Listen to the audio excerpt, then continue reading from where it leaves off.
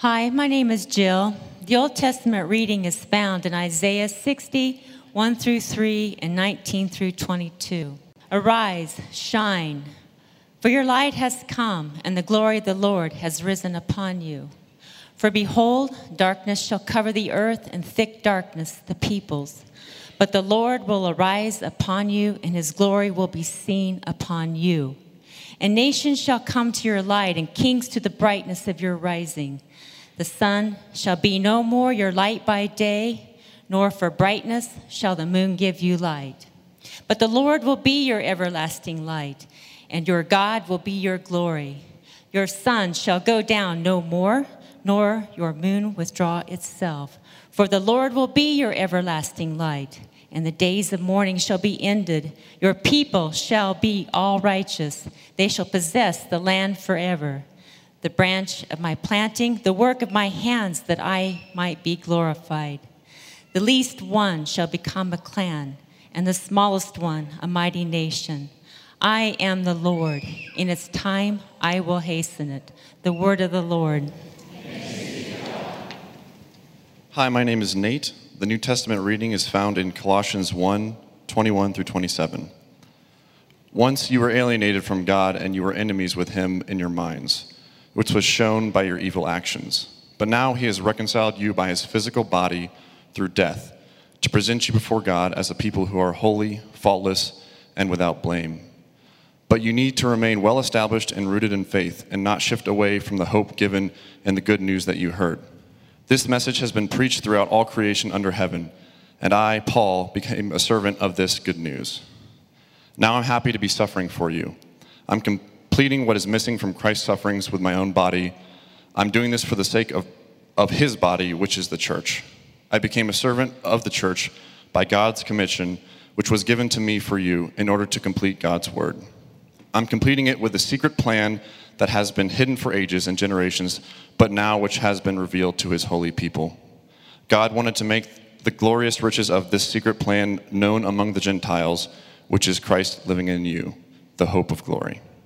The word of the Lord. Hi, my name is Amy. If you are able, please stand for the gospel reading found in John 1, 14 to 18. The Word became flesh and made his home among us. We have seen his glory, glory like that of a Father's only Son, full of grace and truth. John testified about him, crying out, "This is the one of whom I said, 'He who comes after me is greater than me, because he existed before me.' From his fullness we have all received grace upon grace. As the law was given through Moses, so grace and truth came into being through Jesus Christ. No one has ever seen God. God, the only Son, who is at the Father's side, has made God known." The gospel of the Lord. Just remain standing. We're going to pray here in a moment. Good morning, everyone. My name's Glenn Packiam. I'm the pastor here. Let's join together in a word of prayer. So, Father, we thank you for your word. We ask now that as we hear it being taught, that you, by your Holy Spirit, would breathe it into our hearts. Open up our eyes, open up our ears, open up our minds and our hearts, that we would see Jesus, that we would hear your voice, that we would come to understand and to believe and to be changed into his likeness. We pray these things in Christ's name. And everybody said, amen. You may be seated. When my wife and I had our first child about 13 years ago, a good friend recommended something to us. They said, you should start journaling all these things that you see her doing even as a newborn. And so we thought that was good advice. And we started writing some stuff down, how she slept, or rather didn't sleep, and the effort that it took to rock her and all of this stuff. And we would journal things. And because she was our first, we wrote with incredible detail. And then every parent who's had more than one child knows you start doing less and less of that. So as we had more kids, not only did their journals kind of become more sparse, but even Sophia, our oldest, her book became more sparse. But we would try to do it at least a couple times a year, and even as she got older as a toddler, and then a little older than that, and into school and all of that, and we'd write down things like, these are the things you used to say, or these are the funny ways you used to play, and these were some of your favorite things that you said when you were 6, and all of that. And so this year when she turned 13, Holly and I decided that we'd let her read the journal for the very first time. Now our plan is to give it to her when she's 18 and it'll be hers to keep. But we thought becoming a teenager, sometimes those can be turbulent years. Your sense of self and even your sense of identity can feel like it's under attack. And so we wanted her to know what her mom and dad have seen in her since the beginning. And we took her out to brunch and we gave her the journal, and she knew, it existed, but it was always like, you can't read it. And so now when she began to read it, her eyes were just, lit up, and she's devouring every page, and she would start smiling and laughing. And there were stories in there about how she wanted to try to be a worship leader at 4 years old, and how she was telling stories, and then how she was guiding the playtime of the other siblings and all of this stuff. And she was just delighting in it, And I thought, what a gift to be told your own story. And sometimes all of us, even as adults, maybe especially as adults, every once in a while we need to pause and say, somebody tell me my story again. Who am I? Where did it come from? Where did I begin? Where am I now? Where am I heading? What's the past, present, and future? And wouldn't it be great if it wasn't just another human being or a friend or even a parent, as wonderful as that is? Wouldn't it be great if God told you your own story?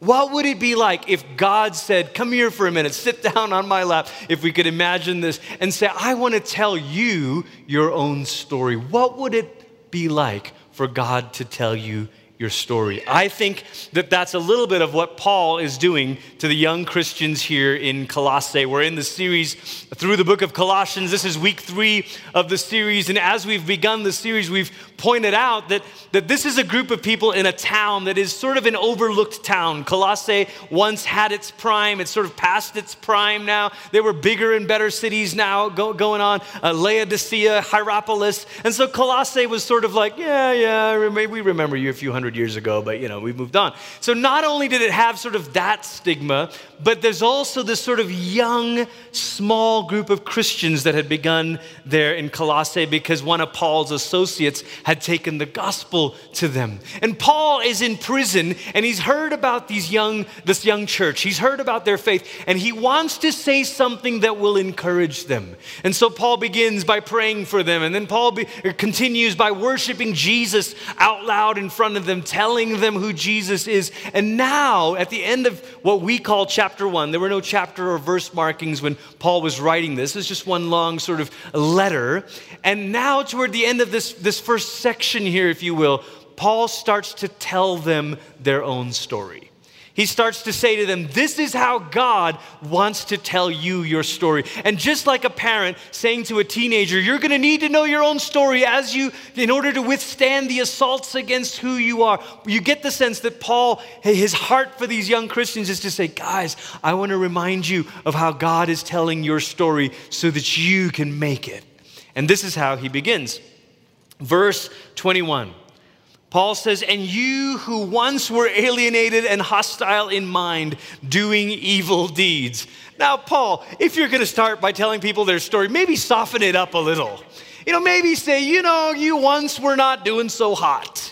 Maybe some euphemisms. But you're going straight for it. You were once alienated and hostile in your mind. I like the way the Common English Bible translates it. It says, once you were alienated from God, and you were enemies with him in your minds. That's such a key phrase. In your minds, you were enemies with him, which was shown by your evil actions. So in other words, this is who you were. Who you were alienated from God, and you were hostile toward him, or the way the other translation put it, you were an enemy with God in your own mind. You imagined it. God was this scary, mean being in the cosmos, and you had to be sure to escape his wrath. And so then you began acting in evil ways. Now I want to point something out to you. This is the sequence Paul uses.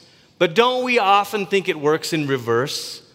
This is how it goes in our minds. We think God had a bunch of rules. We started acting in evil ways. We broke the rules. And therefore, God was hostile toward us, actually. And then as a result, we were alienated from God. Isn't that how we think the story goes? We think we did bad stuff. God was like, get away from me, my enemy. And we're like, oh, forget it. I didn't like you anyway. Right? Something like that. And Paul says, that's not how the story goes. The story goes that you're alienated, you're distanced from God. You're like Adam and Eve in the garden, hiding from God because you started to believe the lie that the serpent said, that God actually doesn't have your good in mind. And so you thought, I've got to take things into my own hands, and we've got to do stuff because God can't be trusted. And in your mind, you began to treat God like your enemy. Have you ever thought someone was your enemy when it turned out they were your best friend? Have you ever treated someone like, oh no, we got to be careful of this person, and then all of a sudden realized actually they're the greatest ally you could have asked for? For Harry Potter fans, not to give it away, but that's Snape. That's the great drama. Is he an enemy or an ally? For every parent in the room, it's like trying to give medicine to an infant. Right? You remember this experience? Some of you, your baby or your toddler or whatever has a fever, and you're like, okay, we want to stay out of the ER tonight, and so the only way to do this is if you've got to just take this cup of children's Motrin right now. And the baby, or 10-month-old, 1-year-old, whatever, they're like looking at you like, "Rah!" And they're already hot, and so your touch against their skin, they're like, why are you torturing me? Your hands are so cold, like death itself, And then you're trying to rock them and calm them, and this is always where I failed as a dad. I'm trying to use reasoning, and there's no reasoning. You can't say to them, this is good for you, right? And so Holly was so much better that she'd just find a way to just get the little ones to calm down enough to where the Motrin will actually go in their system and not end up being, spat back up. And you think in those moments, we are like that baby. God is trying to do something for our own good. He's trying to bring us the cure to the infection of our own sin, but in our minds, he's our enemy. And so we, like this baby, start going, ah! And in that moment, Jane was like this. She would look up at us and like, how could you? Why this orange sticky syrup, And you're like, honey, this is for your own good. But that's how we are with God. We're like, God, how could you? You are my enemy. And Paul's saying, no. The enmity was in your own mind. God was not against you. You were against him. God was not the one committed to your demise. You determined to live against him. And so this is who you were. But then in verse 22, he says, but now God has now reconciled us in the body of Christ Jesus, in his body of flesh, by his death, talking about Jesus, in order to present you holy and blameless and above reproach before him. God broke through. While we were resisting, while we were kicking and screaming, while we were enemies with him in our own minds, God broke through and came and died. Came and died for us. Came and suffered on our behalf. Came and said, listen, you're headed towards judgment and death. Let me go ahead and face the judgment for you. You're headed towards destruction. Let me take it for you. In the body of Christ Jesus on the cross, God reconciled us. There was a young man in the 400s in North Africa by the name of Augustine.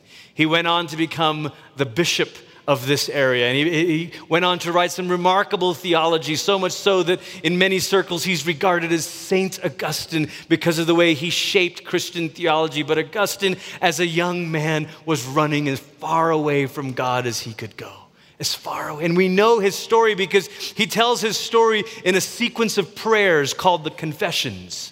And even as a piece of literature, it's a remarkable piece of literature. It's the first instance of a sort of spiritual memoir. And so if you're into memoirs, reading Augustine's Confessions is a piece of literature to sort of see this new sort of form of describing your life's journey, but through the form of prayers. And Augustine describes his youthfulness, his young adulthood, as being one that was given over to as much lust and as much pleasure as he could find. In fact, he famously prayed, "Lord, I want you to make me chaste, but not yet. Not done having all of this fun." And he describes God as breaking through when he wasn't even looking for it. One of the most beautiful passages in the Confessions, Augustine says, "You called and cried out loud, and you shattered my deafness. You were radiant and resplendent, and you put to flight my blindness. You were fragrant, and I drew my breath, and now pant after you. I tasted you, and I feel but hunger and thirst for you. You touched me, and I am set on fire to attain the peace which is yours." Isn't that beautiful? And actually, the beginning of the passage, he says, "Late have I loved you." In other words, I was late to the party. I was just so consumed with looking for joy and pleasure. I was looking all the way out there, but you were inside, he says, knocking on the door. You broke through. In the words of that famous Keith Green song, "Your love broke through." One of the most powerful things about the gospel is that for Christians, the story is not about humanity's search for God. Every other religion frames it this way: the wise sage ascends on the mountain or disappears in the desert to contemplate truth, to find enlightenment, to look up from the mountaintop and survey all of human history and walk away with a great insight. Every religion is the story of a human being's quest for truth and for life and for love. But the Christian story begins with God searching for humanity. Amen. It's God in the Garden of Eden. It's God in the Garden of Eden who comes looking for Adam and Eve and says, "Where are you? What are you doing? Why are you hiding?" And the same God who called Adam out of hiding is the same God who comes, Jesus Christ, the second person, the Son of God, who comes in human flesh to chase us down. Chase us down. And like Augustine said, I was blind, I was deaf, I didn't want to have anything to do with you, but you broke through.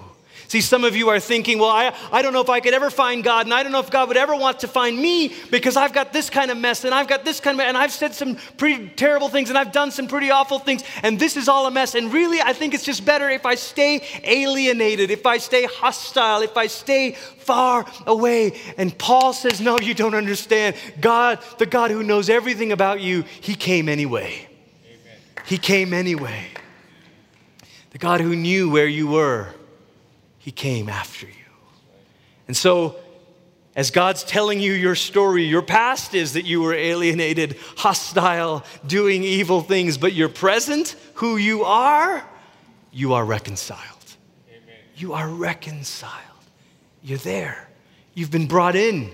You've been restored. You're an insider. To any of you who have ever felt like you're always on the outside looking in, you're marginalized, you're a prey, you're on the outside. Look, all of that is the story of human beings mistreating and excluding and oppressing one another. But there is one person, the God of the universe, Jesus Christ by name, who comes after you and says, you belong, you fit, you are mine, and I am yours. Amen. I think this is what Paul means when he says, in Jesus, all things fit together. And Paul's saying, it's because of Jesus, you're now reconciled. Could you imagine how this would change the way that you pray? Change the way that you read your Bible? Change the way that you come to church? Change the way that you wake up on Monday mornings? That you don't wake up on Monday mornings and say, oh God, so far away, so easily provoked to wrath. I just got to try to do my best.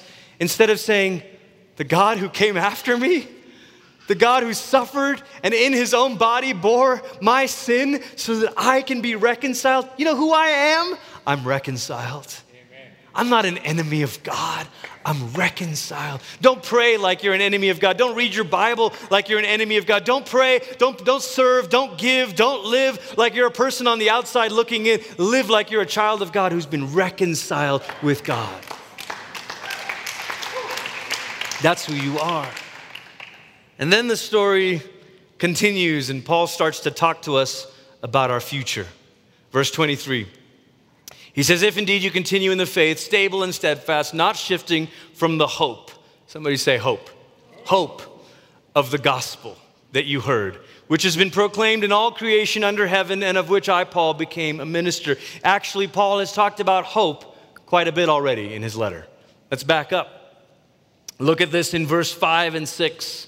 He says, you have this faith and love because of the, say it out loud, because of the hope reserved for you in heaven. You previously heard about this hope through the true message, the good news, which has come to you. Paul can't talk about the gospel without also talking about hope.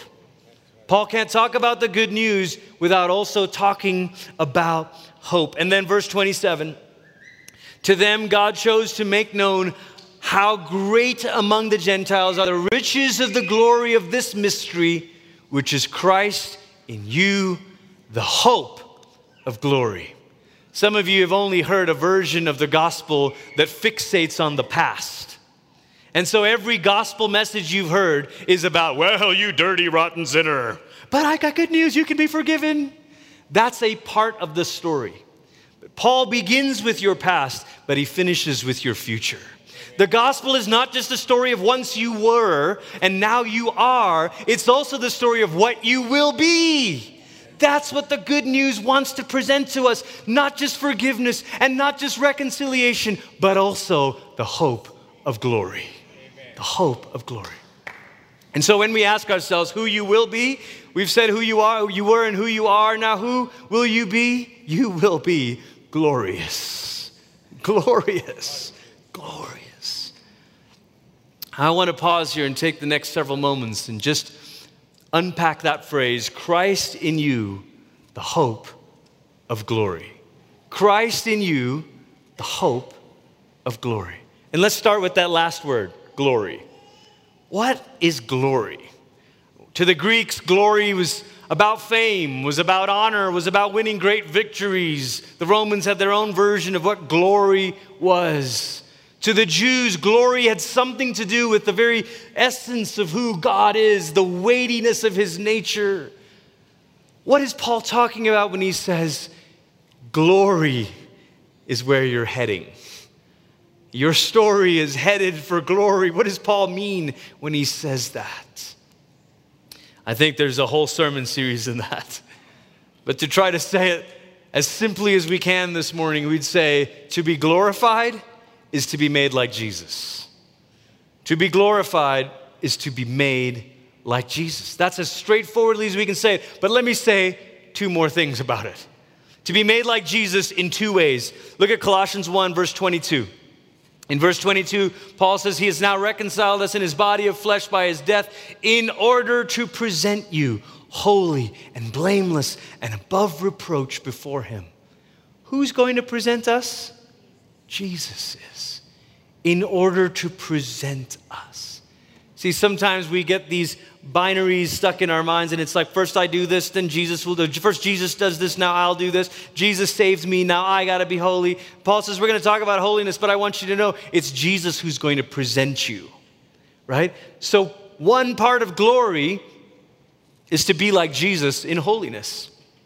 But then, previous to this text, earlier in this text, when he's singing this song about Jesus, the last part of verse 18, he says, Jesus is the beginning, the firstborn from the dead, that in everything he might be preeminent. The firstborn from the dead is a funny phrase, isn't it?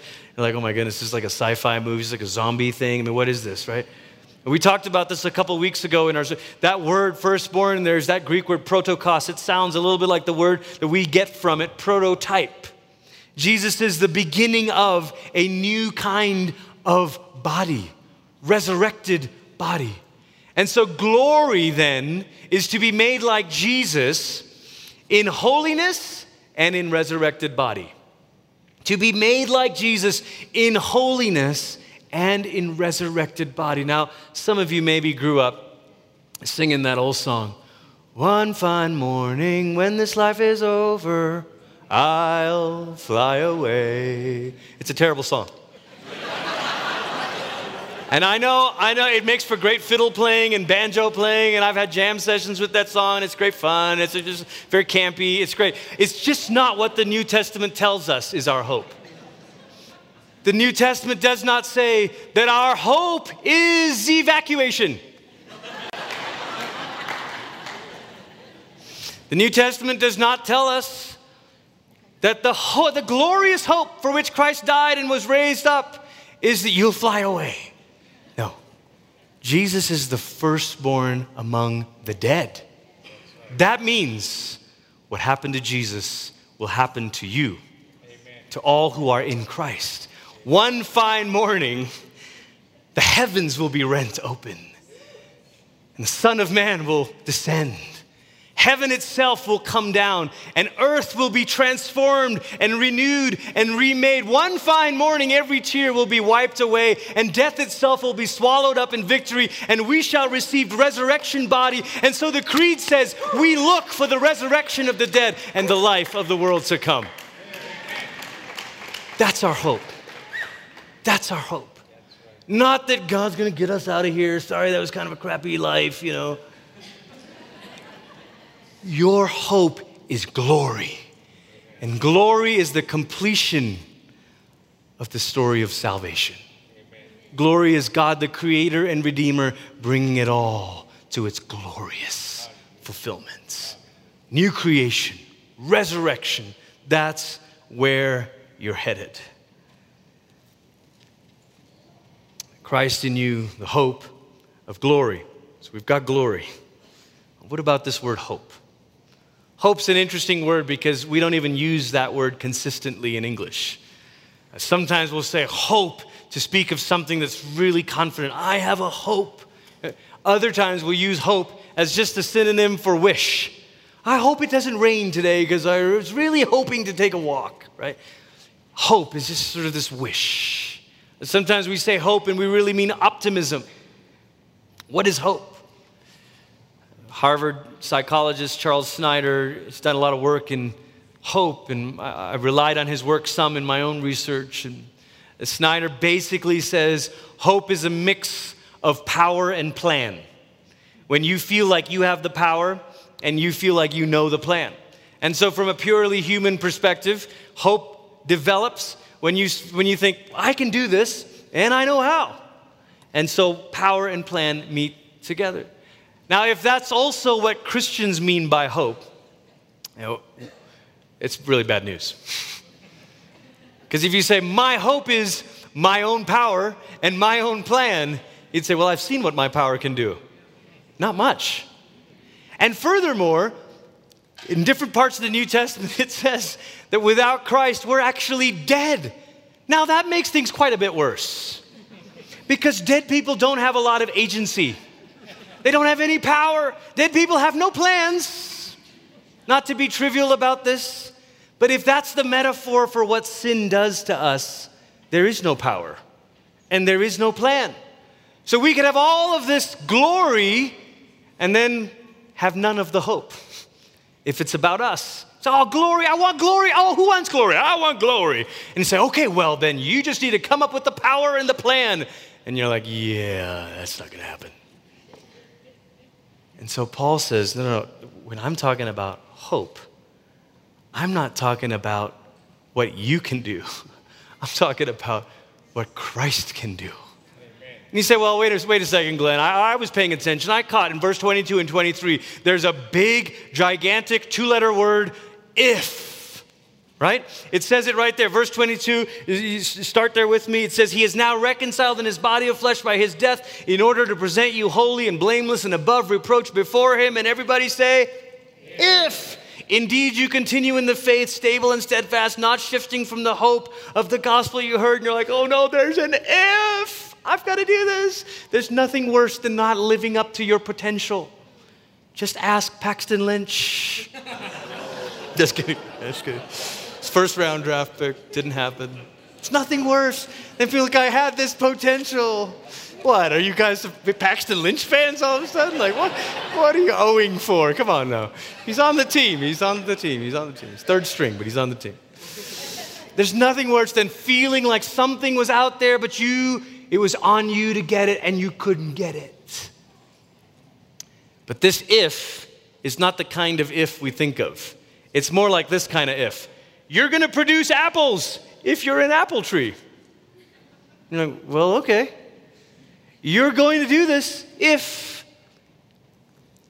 And you see this because later on, verse 29, Paul gives us a little insight into this. He said, for this I toil, struggling with all his energy that he powerfully works within me. Isn't this so gloriously complex?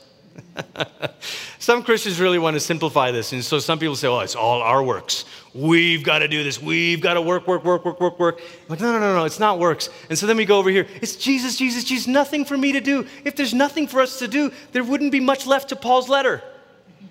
But Paul's going to say a lot more about how to put off and how to put on and how to practice things.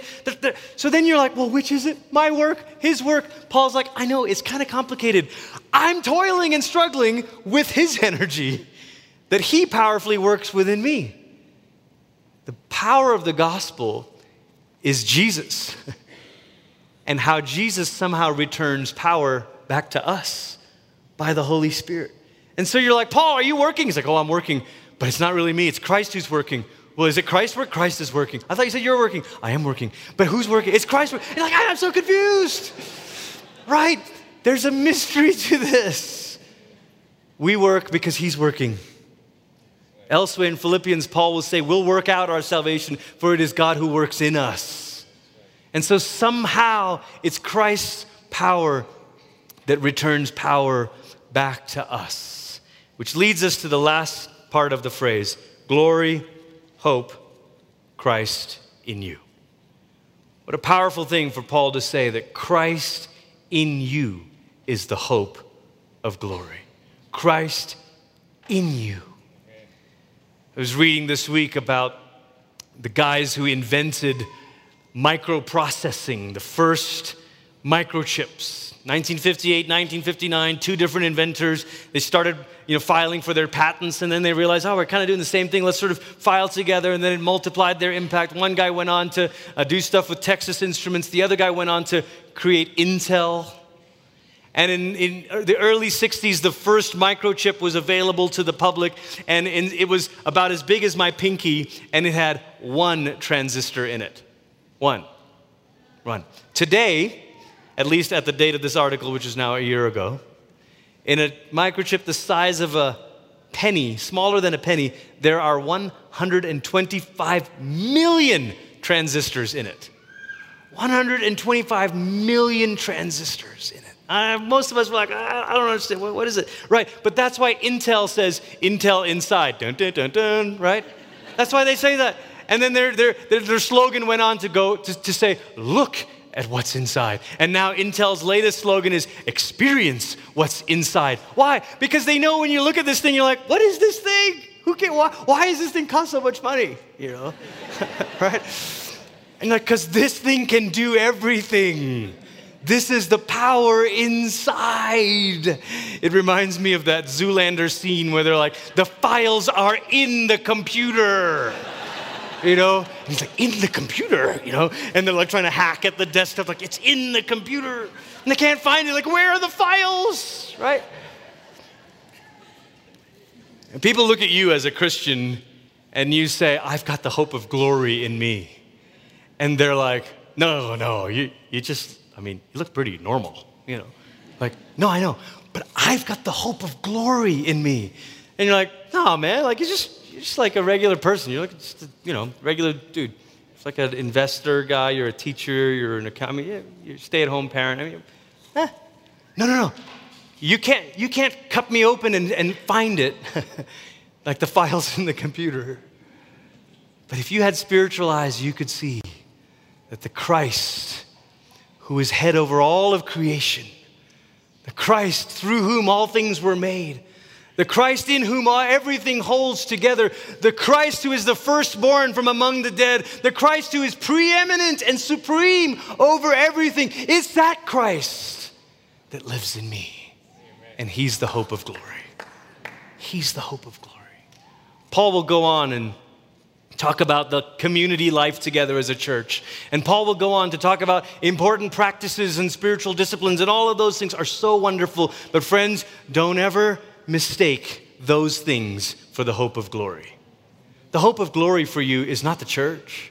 The hope of glory for you is not your community. It's not the meal group you're going to find today. The hope of glory is not the practices that you're going to learn. Those are all wonderful things. They're part of the journey. They're part of how Christ works. But the hope of glory is not on your efforts or your ingenious or your striving. The hope of glory is Christ in you. Christ in you. Christ in you. The Christ who is the sovereign over creation. The Christ who is the sovereign over new creation. He's in you, and he's the hope of glory. And so this morning, as we come to the Lord's table, we've just been told our story. We've just been reminded that once we were far away, hostile to God in our own minds, living in an evil way. But God has now reconciled us, and we're headed towards glory because of Jesus. Some of you might find it difficult to believe this because you're caught in the trap of shame. It's hard to break out of it. Brené Brown, the researcher and social work speaker, has spoken a lot about shame. And one of the things she says we need to break out of the shame spiral is that we need to talk to ourselves like you would talk to a loved one. That's nice. That's good advice. And then secondly, she says, you need to find someone you can trust. Like, oh, that's great. That's really good. And then thirdly, you need to be able to tell your story. I think that's all very helpful stuff. I just think it has its limits. Because there are moments when you'll say, I don't know how to talk to myself like I'm someone I love. Because I don't like this. I don't like what I've done. And there are moments when you'll say, it doesn't work. I don't have anyone that I can trust. And then there might be moments when you say, well, I don't even know how to tell my story. I don't want to tell my story. And the gospel gives us this language of saying, it's okay. It's okay. There's a God who made you, who already knows, and already came, and already suffered, and already died, and already made a way for you to be reconciled, and wants to set you on a path toward glory. And so all of that other stuff is so great.